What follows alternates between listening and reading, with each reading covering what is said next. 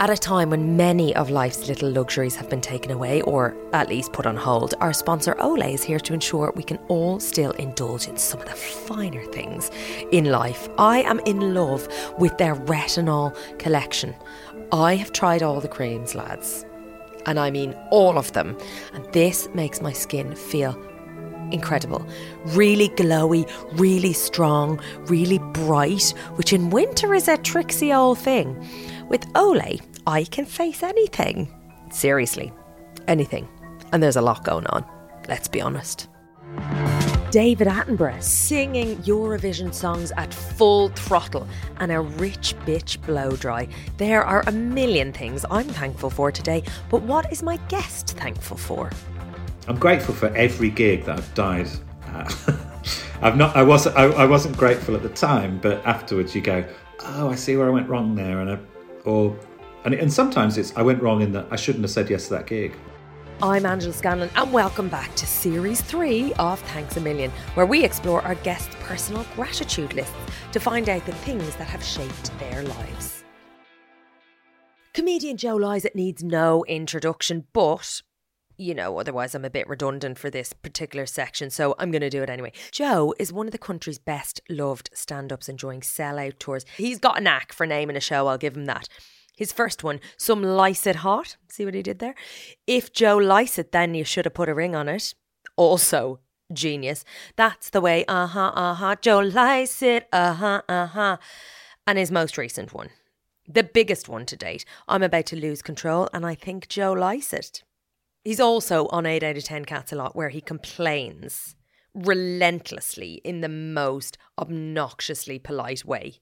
He is the current host of the Great British Sewing Bee. He's also taken over as the presenter of Travelman, and he's got his own show, a consumer affairs comedy show, or a comedy consumer affairs show, depending on what you read. And it's called Joe Lycett's Got Your Back, and it is bloody brilliant. He's written a self-help book called Parsnips Buttered, and he's quite a keen artist himself. We talk about that a little bit too. And his artwork, just because, he's an underachiever, was accepted into the 2018 Royal Academy Summer Exhibition. Okay, before we get into the episode, I just want to say a massive thank you to everyone who has been in touch, asking when Series 3 is coming out, suggesting guests for it, many of whom we have managed to pin down, but also for keeping on with your Thanks a Million trios, the 3 things that make you grateful on any given day. And podcast originally launched kind of accidentally on purpose during lockdown last time, and I think it really resonated with people in a way that I didn't imagine, or that it certainly hadn't in Series 1. And I love that you're still doing Thanks a Million trios, so I'm going to share a couple of them. Ian, his trio: Your Smile, Your Optimism, Your Toes. Need to wear socks more often. Kellen in Cornwall, Sunshine, Blue Skies and Mermaid Pool Swimming with Friends. That sounds absolutely glorious. This is classic hibernation: electric blankets, cheese toasties and brightly coloured clothing. If that's not an antidote to the current situation, then I don't know what is. Do get in touch with them on Instagram at Angela Scanlon. That's where you'll find me. Hashtag Thanks a Million Trio, if you can be arsed with a hashtag. If you get in touch with me, I will include them. We cover a lot of ground in this episode, and we go off on multiple tangents. I mean, there's chat about stopping during lockdown, the importance of taking actual breaks and looking after yourself, which for a touring comic is quite a challenge. Remaining creative, it's quite a list of bits and pieces that Joe has been delving into. Accepting death, approaching it scientifically, and his love for writer Alan Watts. Alan gets a number of shout-outs, be warned. We also get into a bit of quantum physics. And also the random gifts that he has got from quite a plethora of celebrity pals. Hello. How are we? Hiya. You look cute. Can you see my black eye? Well, I was going to say you look cute / have you got a shiner? Yeah, I got myself a little shiner. How'd you get that? I went to the gym, having not been to the gym for many months. Okay. And I realised I hadn't eaten for 18 hours. because I ate at like 6 o'clock. I had like a burger and chips and like loads of food. So I felt really full. Went to bed, woke up, potted about a bit, and then went to the gym about midday. And then did about 20 minutes of weights, and then just had a little lie down, basically blacked out and smashed my head on the ground. Joe, I mean, on the upside, you're looking very trim. Well, that's it. I feel like I look fit. You do look fit and like a bit hard. Yeah, that's it. I feel like a big hard man. I feel like a big, strong boy. Okay, thank you so much for being on Thanks a Million. So we'll crack on to the first question, which is, what are you thankful for today, apart from your beer and your shiner? Well, I think at the minute I'm really thankful for this little breathing space that I had in lockdown as well. But I've got now a few weeks where I've got a few jobs here and there and doing podcasts and whatever. But essentially my time is my own. And before lockdown, I realised I hadn't really had that for years, having like a block of time where I just go, oh, what do I want to do today?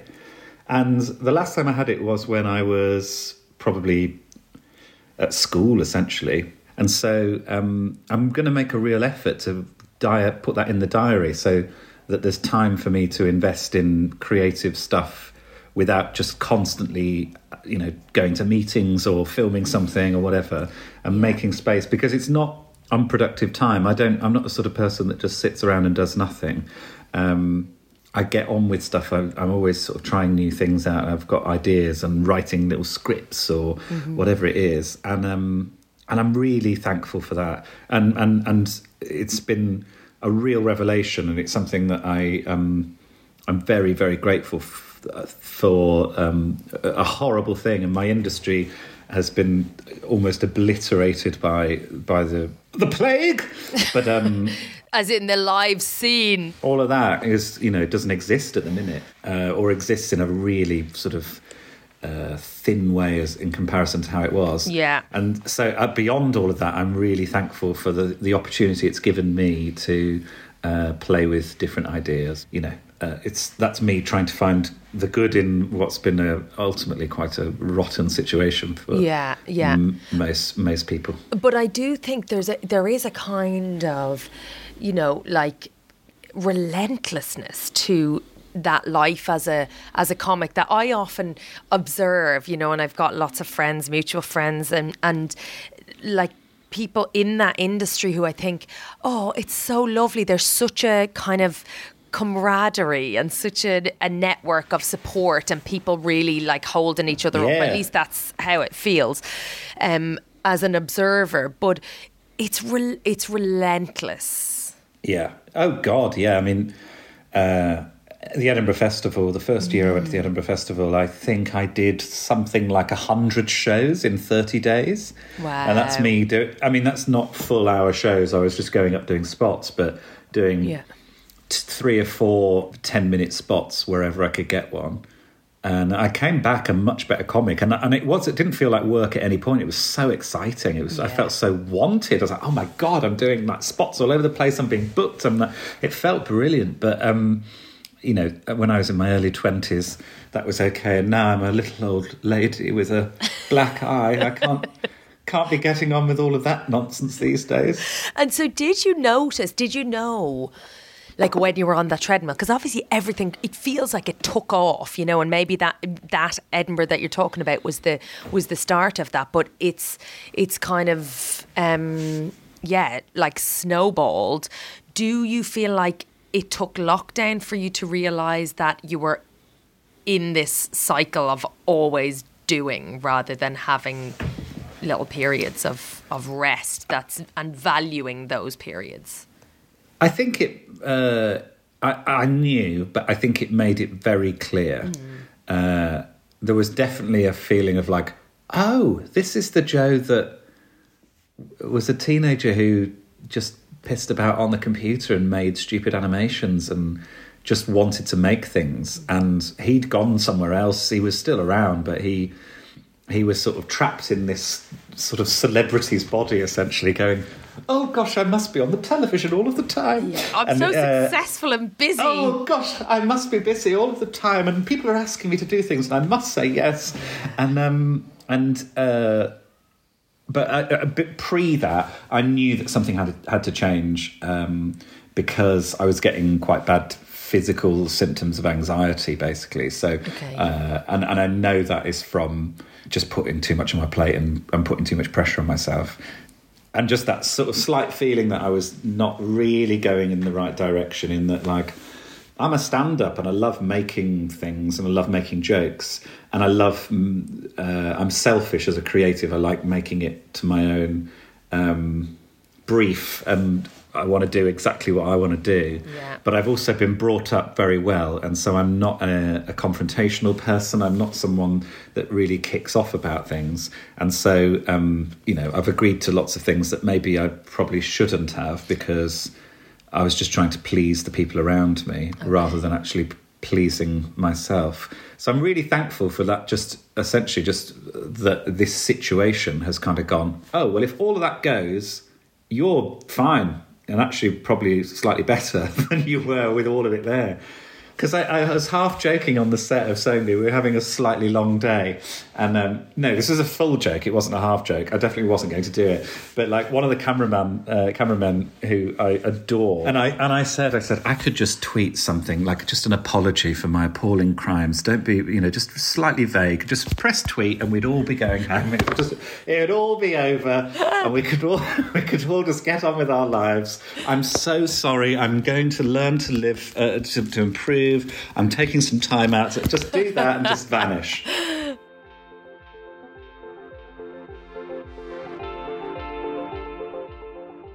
First thing that I filmed off the back of lockdown, what was a relatively normal day felt like an assault when, you've been kind of getting up at your own pace and you're not looking around and you're not feeling the pressure of everybody doing while you're, on holidays or taking time out. It was like, just a relief across the board. Yeah. But that's the thing, is that when you take time off, I think freelancers in all different walks of life have this. You get that feeling of guilt. You think, oh, I should really be working. I should do this, should do that. We don't get holiday pay. We don't get all of those perks that you get when you're an employee. But also, as creatives, we want to be feeling like we're making stuff and doing things. Yeah.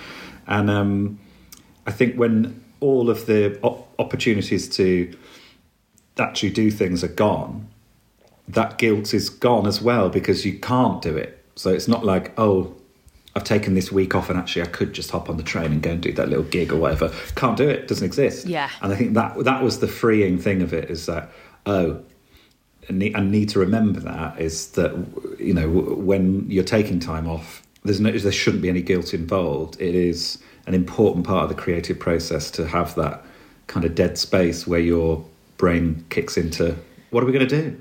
Totally. And it's funny. So one of my very good friends, she's an actor and a writer, and she's married to a rugby player. And she said, I think in the kind of arts, there is a tendency to want to keep going because you'll be replaced really quickly or something. She says that her husband taught her. He was just bemused and confused by her inability to rest, or the lack of importance that she placed on rest. And he said, as a sports person, as an athlete, my rest and recovery is as important to my job and performance as my hardcore training in the run up to a match or a season. And I think, as someone who's productive and wants to please, knowing that your rest can make you better in the job is a real good motivator, not just, oh, you really should do this because it's good for your head. It's like, actually, it makes everything, better. Better. Yeah, no, and I kind of knew this, but I didn't put it into practice. Although there's a guy, Tim Ferriss, who I sometimes listen to, and he talks about, I can't remember the actual phrase he has around it, but he's like, we are in this kind of habit, like collectively, of like working and then retiring when you kind of, a lot of your faculties have failed a little bit and you're not necessarily able to do or enjoy all of the things that you could have done. And so he does this like mini retirement, so does 3 months a year where he's essentially like on a long holidays. Obviously, wildly privileged place to be, but like actually that approach of going, you do not need to like just, you know, produce, and then fall over when you retire. Yeah. You know, I quite like that.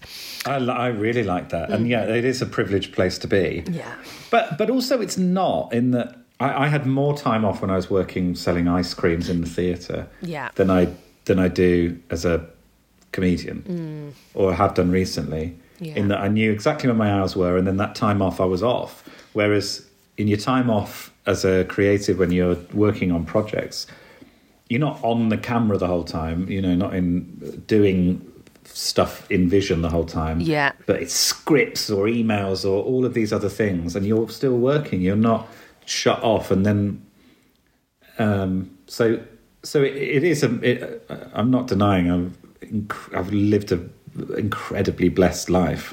But as someone who's observing myself going through it, going, oh, okay, so if you only spend your time jumping between TV shows that are high-pressured anyway and trying to make them all as good as you possibly can, and being kind of long days and being pulled around in different directions, and if you only do that, you go a bit mad. Of course you do. Like that's what happens. And you sort of lose something of yourself as well. You start to become. I started to sort of observe myself being a TV presenter rather than an artist or a creative or someone that makes things and has something to say. Suddenly, it's just like fill this void with words because you're on telly. I've just been liaising with a print studio in Birmingham. I'm going to make a limited run of some of my art, which I've thought about doing on and off over the last couple of years, but never quite known how to do it, never quite sure. And I just thought, actually, I'm just going to go for it. And who knows, people might hate it, whatever. But it's something totally separate to the comedy thing, but actually is something that I adore and love doing. And so I've put a bit of time and I've really enjoyed the print process. And there's a print room in Manchester University that I used to spend a lot of time in when I was at university there, just making little stickers and stupid things like that. And I love print and I love design and I love that side of things. And again, like getting into it again after sort of 10 years or so, it's been just so exciting, so thrilling. And so but it feeds into everything else, because I use my art in my stand-up and everything. So it's not like, oh, this is over here. It's like everything talks to one another. Yeah. And I think having more than one creative endeavour, some might say makes you kind of master of none, you know, jack of all trades. I don't agree with that. I think it makes me master of all of the fuckers. Yes, and minted too. Yes.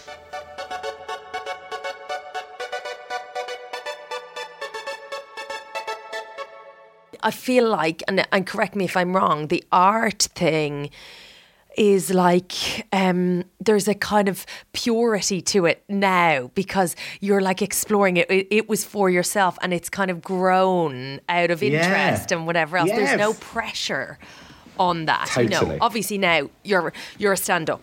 People know you're expected to be funny, and when you're not, like, it's not great. But gosh, I've been there. But like the idea, it's kind of giving yourself permission to be a child and to explore and to create with no conditions, with no expectations. Totally. Well, one of the things we did on Sewing Bee this time around is we had a couple of celeb specials. Yeah. And one of the challenges we do on Sewing Bee is the transformation challenge, where they're given one item and they have to turn it into another. It could be, there's like a rail of men's shirts and they have to turn it into a woman's evening gown or something, and they only have 90 minutes to do it, and they basically just have to make a decision and go for it. And it's my absolute favourite thing, watching people, because it's play. Yeah. It's kids pissing about with like, oh, I've got this and I can cut it up. And just the joy of taking a garment and cutting into it. Like you don't normally do that. And then purposing it. And some of the stuff they create is absolutely amazing. The things that the human mind can do in 90 minutes when it's sort of narrowed into make this using this. It's like, oh, God, I've got to do it. And it's just fabulous. Yeah. And that is... I think what stand-up was early on, it was play. It was like use language and turn it into something else. You put these elements in and create some stupid thing, and that's what I loved about it. And I love about all creativity is it's essentially being a child and pissing about. And I think when you start to be paid for your creative work, you then naturally go, oh right, well I should be a bit more adult about this childishness. Yeah. And then but then the child starts to go, oh, I'm over here. I want to just piss about and touch that. And, People are drawn to you for that thing, for that childlikeness or your point of view or your, that like unedited creativity. And then you start to square up a little bit, or you start to button yourself up a bit, or maybe put pressure on yourself because you're being paid for it now. It's not you've got something to lose, and I think that becomes quite paralyzing for a lot of people when you're, as you say, pissing about for a while and you're like, fuck it, we'll see what happens, and then it happens and you're suddenly, doing the things, being paid money for the things, and then you're like, how the fuck did this happen and what am I actually doing? I don't know what I'm doing. Is it like that kind of fear of what you could lose? Do you ever get that? Yeah. Oh, yeah. So I really recommend Alan Watts. I think he was around in the 60s. He was a philosopher and he did lectures.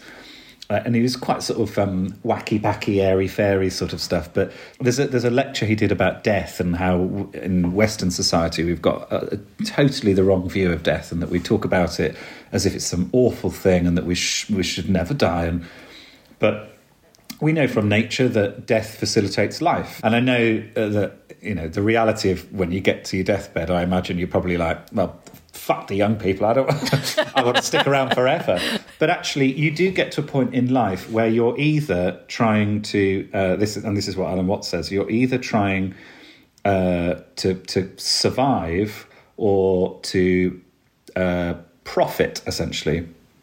So you're either trying to sort of like hold on to what you've got and just cling on to the thing, or to sort of turn it into sort of gain more and just absorb more. I did a thing last week which I'm conflicted about. I've made peace with it, but I made peace with it at the time because I never make decisions based on like the bad, wanting to do a bad thing. But now I feel like, have I become the person I hate? I bought a Lexus. I bought a Lexus. I spent some of my telly money. Good basically, for you. Well, no, this is the thing. I feel like I've got a perfectly nice Ford Fiesta. I was hired a Lexus for a job I did, and I really liked it. And so I went for a test drive, and I thought, I'm going to buy a Lexus. Yeah. But essentially, that's just another object that I'm really excited about having the Lexus because it's got all sorts of shiny things in it. But I feel, Alan Partridge drives a Lexus. I feel like a dickhead. I feel ugly about that because I'm not really... Why do you feel ugly about that? Because I could have spent that money on art stuff, or I could have, I feel... But why is that? Why is that? I mean, to many petrol heads, the Lexus is a work of art. Yeah, no, thank you. Yes, no, I'm an art appreciator.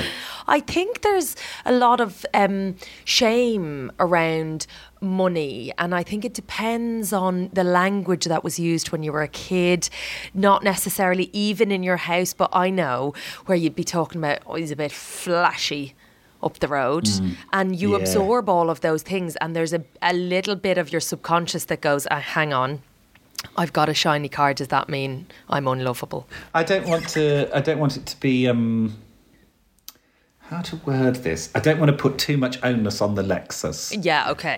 It's just a thing, and if I lose the Lexus, I will survive. Yes. But I think you get into a habit of like, accumulating things. And I bought this house, I bought a Lexus, I bought things. And they belong to me, but that even my body doesn't belong to me forever. Like, the whole thing's borrowed. Yeah. And so I feel like that's the thing, that the older you get, you do just start to go like, well, I've got this career and I've got that job and I host the sewing bee and I'm just holding on to that and I'm holding on to everything. Yeah, and I don't want to be that person. I don't want to cling on. So I want to be grateful for these things and I want to be thankful, but I don't want to like be so thankful and grateful that it becomes an obsession that I talked to our mutual friend Aisling B about if I was to leave other jobs that I've done, to not see that as a quitting it, but to see it as giving it as a gift to the next person to do it, giving that space. And I think that's how we should view our deaths, essentially. It's not, oh, this is the total eradication of me. It's like, oh, I'm giving some space and some whatever, some Alexis. I'm giving I'm giving Alexis to the universe. Yeah. But do you believe in reincarnation? No, I don't think so. No. I think it's all done, isn't it? Do you? Well, I think Do you? I think it's you're reincarnated as a mushroom. You know, as a mushroom, or little worms wriggling around in your bumhole or whatever it is. But I don't think there'll be me again. But do you think that there's your soul will go somewhere else? My guess is no. Oh, really? I think I'm very interested in quantum physics. Oh, same. But I think when people talk about seeing ghosts or whatever, I'm fairly sceptical about all of that stuff. The only thing that I do think is that quantum is so mad and there's so many things going on around us that we don't really understand. Richard Feynman talks about this brilliantly. He's a physicist who was around in the 70s, and he talked about how there's a beetle in the swimming pool, and you jump into the swimming pool, and the waves that come off it hit this beetle, and it's got little sort of antennae on it or whatever, and it can feel the waves hit it. And using the way the waves have hit it, it can work out the shape of the pool and where the person jumped in, basically. Okay. And essentially our human eye does the same. Waves come into it and they interpret the room around us and the things that we can see. Yep. But there's a wave coming from the wall over there into my eye, but there's also a wave coming from the wall over there across to the wall over there. Mm-hmm. Now, I can't see that wave and I don't know that wave's there, but if I move my eye to it, I can see that wall over there and I intercept that wave. Okay. And there's that wave, and then there's radio waves and audio waves and infrared waves and all these different waves, and they're all bouncing across, and they're all, and he describes it like this, they're all really there. It's all happening around us. Yeah. And we've just got these little devices to kind of, our eyes and our ears and everything else to make kind sense of understand it, to make sense of it. Mm-hmm. And we have such limited tools. We've got two eyes, we've got our ears and then the other senses, but they're brilliant tools and we've done very well with them. But quantum shows us that there's so much more going on in that. There's infrared obviously we can't see, but there's just so much that just we don't really understand. So I do feel like when people say they felt like there was someone in the room or there was a ghost or whatever, that there are these other like potential senses or other bits of energy that intersect with us. Don't fully understand what they are. We don't really know what they are, but they are real things and they do exist. And so that's the only part of me that feels like, oh, maybe the soul is this sort of kind of energy that is, the 7 grams or whatever that vanishes when you die and all of that stuff. But that's me kind of looking at trying to find a scientific way of explaining something that is probably you just die. I think probably it's just over.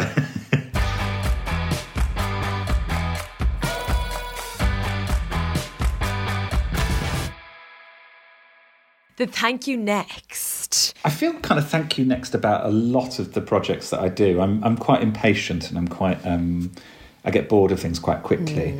And all of my stand-up shows, I've been really into them when I've been doing them, and then when they're over, there's this sort of feeling of like, oh, thank you, thanks that it's gone.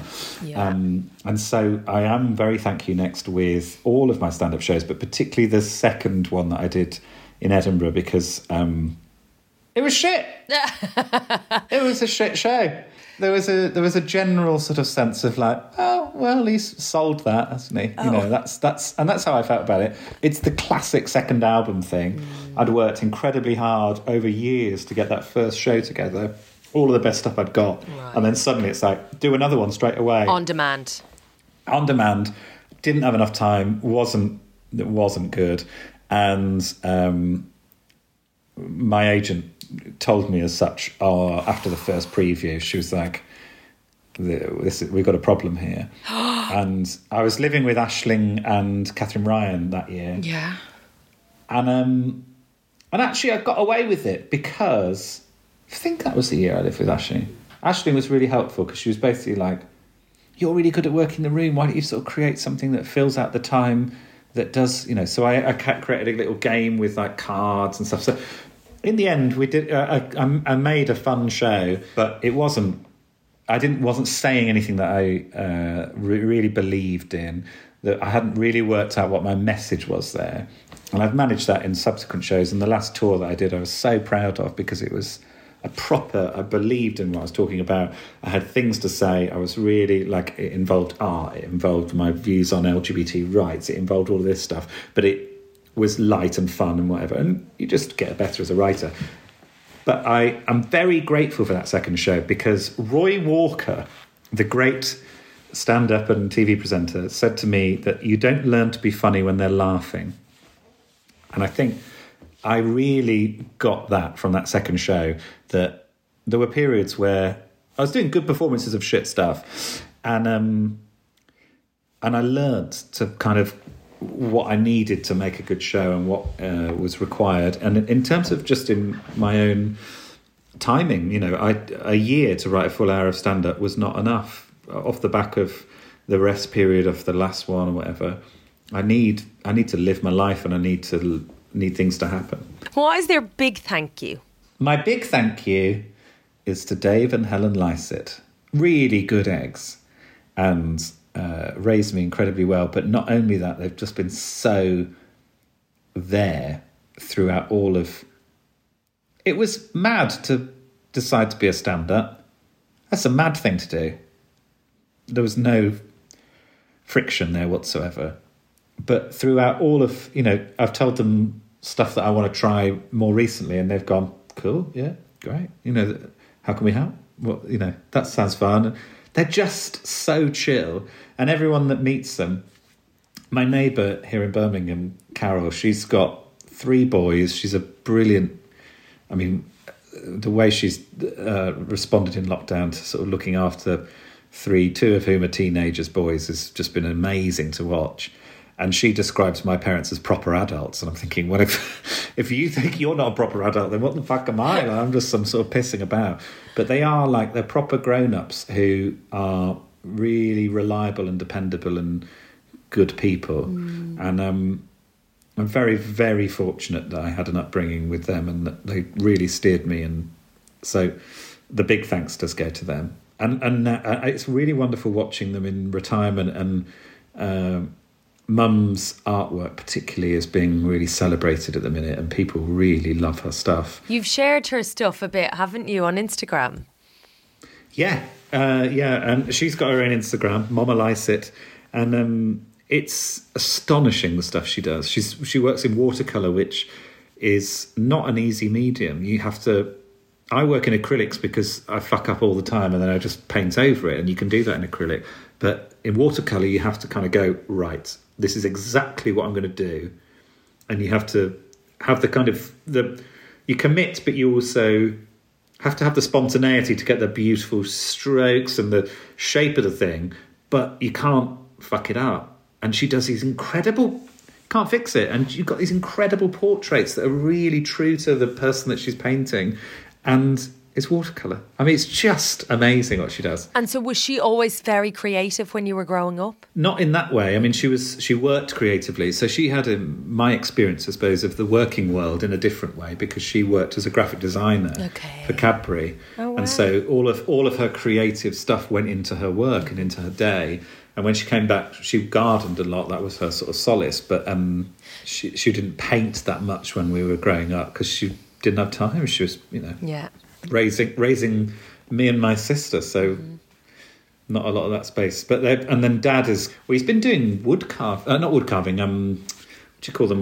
They're prints where you kind of cut into sort of the rubber. Not lithograph. Yes. Is it lithograph? Yeah. I remember doing them in art Something class. like that. I loved. So it's like a lino square, and you draw a thing. Lino cuts. Oh, I love. Oh, wow. Mm. Okay, amazing. So he's been doing a lot of that, but also working on this car that he had as a youngster. Oh, lovely. He's pulled it apart and rebuilt it, and hopefully that will be roadworthy soon, just in time for them to probably ban them for the. But he's just, they've both thrown themselves into. Whereas both of them really worked hard and loved their work, they've really loved not working, and they live happy lives. I love that.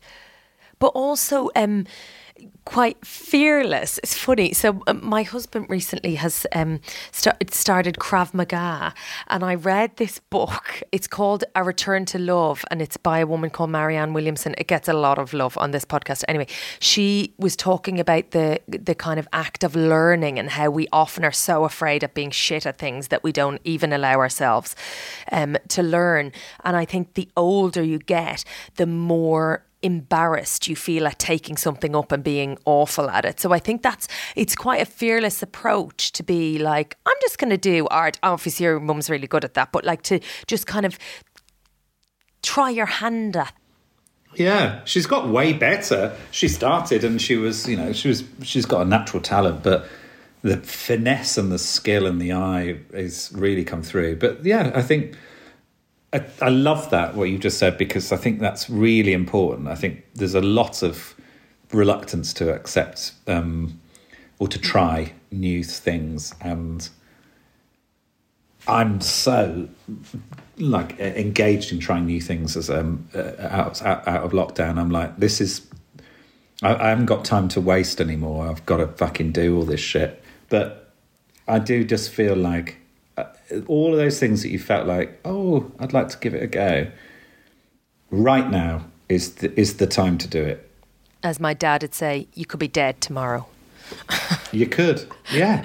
I think maybe it might be something of like seeing, I mean, obviously lots of people dying on the news and hearing about all these deaths, but one of my best friends died at the start of lockdown, and I do wonder whether that sort of that experience kind of has been part of the jolt of going like, oh fuck, like that could happen, because he was fine a year ago and now he's dead. So I think there is a real sense at the minute in me of like, here we go, I want to, not going like, oh, it would be nice to try that. Nah, fucking try it, go for it. And it probably will be a bit shit, but so what? You've tried it and you've got something to show for it. And I do think like that's slightly been muddied by this idea and fixation on a side hustle, on, every little thing that you like should be an extra revenue stream. And, if I'm like writing poetry, it's because I'm going to self-publish a book and sell it through Instagram. And it's like, no, just write a fucking poem on a napkin and like put it in the bin if you want to afterwards. But it's the doing of the thing rather than we're kind of almost thinking about how we sell it before we, do it, which is the opposite. And actually the most valuable thing to you creatively will probably be the thing that you don't sell. It's never sell. The thing you keep for yourself, and I don't know. Yeah. But that might be nonsense as well, because jokes bought this. All of this. Jokes.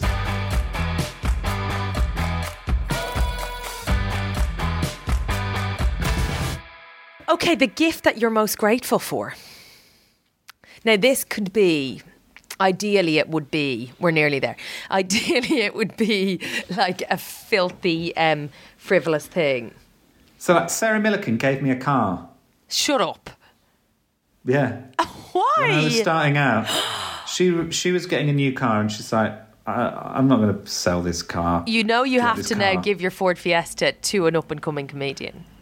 Well, that's my plan. Full circle. It's not an up-and-coming comedian, but it's a tour manager who I think would benefit from it. So I've offered it. Well done. There's some discussion about whether they actually want it or not. Oh, wow, burn. If not, then I'll find an up-and-coming comedian. Okay. But yeah, she gifted me a car. I basically was deciding between staying in Manchester where I was living, paying rent, or going home to Birmingham and learning to drive. And I decided on that one. And Sarah knew that that was kind of what I was doing. And she had this car and she's like, do you want to have this car? And I was like, yeah. But not only did she give me the car, she like got it serviced, cleaned. It was like beautifully like pristine. And it was a real lifesaver. She then told a story on Would I Lie to You about a year later that she'd pissed in the passenger seat, which she hadn't told me when she gave it to me, but nice to know at some point. So there was a reason why she got it cleaned before she handed it over. I'm glad she got it thoroughly cleaned. So that was like that's an obvious gift. I mean, but it's also not that normal, so it's a good one. Noel Fielding gave me a chair that I love. I've got upstairs, which has got David Bowie on it. Nice. That's nice. Oh, I've literally just realised what it is. Go Hang on. And I can show it to you now. What has Bruce Springsteen given you? Better than Bruce Springsteen. Go on. I've talked about this elsewhere, but I painted Paul Chuckle. Yes. And he messaged me. I'd not met him at this point. And he said, if you send me the painting you've done of me, I'll do one of you. And there is Paul Chuckle, Wow. the portrait of old Joe Lycett. Oh my, it's so lovely. Isn't it? Yeah. Yes, yeah. Yeah. And it says Chuckle. He signed it Chuckle. That is so cute. So that's in my living room. I love and there's a note there. I forgot that there was the note. Let's have a look what the note says. Were you a Chuckle Brothers fan? Huge Chuckle Brothers fan. Okay. Hi, mate. You don't have to keep the frame. Just thought it looked better framed. Trust you're keeping well. Cheers, Paul. And then P.S. Carrier bags to try to protect the glass. Fingers crossed it worked because it just was covered in carrier bags. Like all these like supermarket carrier bags to keep it. The sweetest thing. It's so that is a great gift. Yeah, there's lots of things like that. So they're sentimental. They're like, yeah. So it's not like a Rolex. Yeah, you're not that guy. Alan Watts has taught you to be not that guy. No, I don't think anyone's given me a Rolex before. No. No. I've been gifted a painting by Paul Chuckle and a Nissan Micra by Sarah Millican, and I'm happy with both of those. And a Bowie chair by Noel Fielding. Yeah, and I feel like there might be another list of things. Well, I need to send you something. Oh, God, there's loads. Yeah. Yes, please. Send me... Yeah, I just want weird gifts from celebs. I need to... Art. If you Go on. send me some art, I'll do an art swap. I'd love to send you some art. Okay, oh my God, that means I have to create something. But I actually have been thinking about that for a long time. Maybe I'll write you a poem. Beautiful. Yeah? Great. Oh, I can hear my daughter. Mama, hello, honey. Hi, buddy. Hello. Oh, you're going to love this, Joe. Come here. Hello, Joe. Hello, Joe. Hello. Is there a cat on my screen? It looks like there's a cat here. Where's the cat? What did the cat say? Meow. That's exactly what cats say. Hello. You can't, can you hear me because it's in the headphones? Oh, that's right. Sorry. Yeah, one of us is thinking. Hi. Can you hear me? Can you hear me? Aga. Chat to him. What are How you you? doing? What are you thankful for? I don't think I'm your. If I'm your father, something's gone horribly wrong. Is that Daddy? What do you have for dinner? She peeked with her entrance. Hello. Hello. You're so cute. I actually can't cope. My ovaries are about to explode. I'm going to pop these back on. Can I Give me a have kiss. that? Say bye-bye, Joe. Hello. Bye, Joe. Off you go. She's brilliant. amazing. She's so brilliant. Bye. Bye. See you later. Bye, friend. Bye, friend.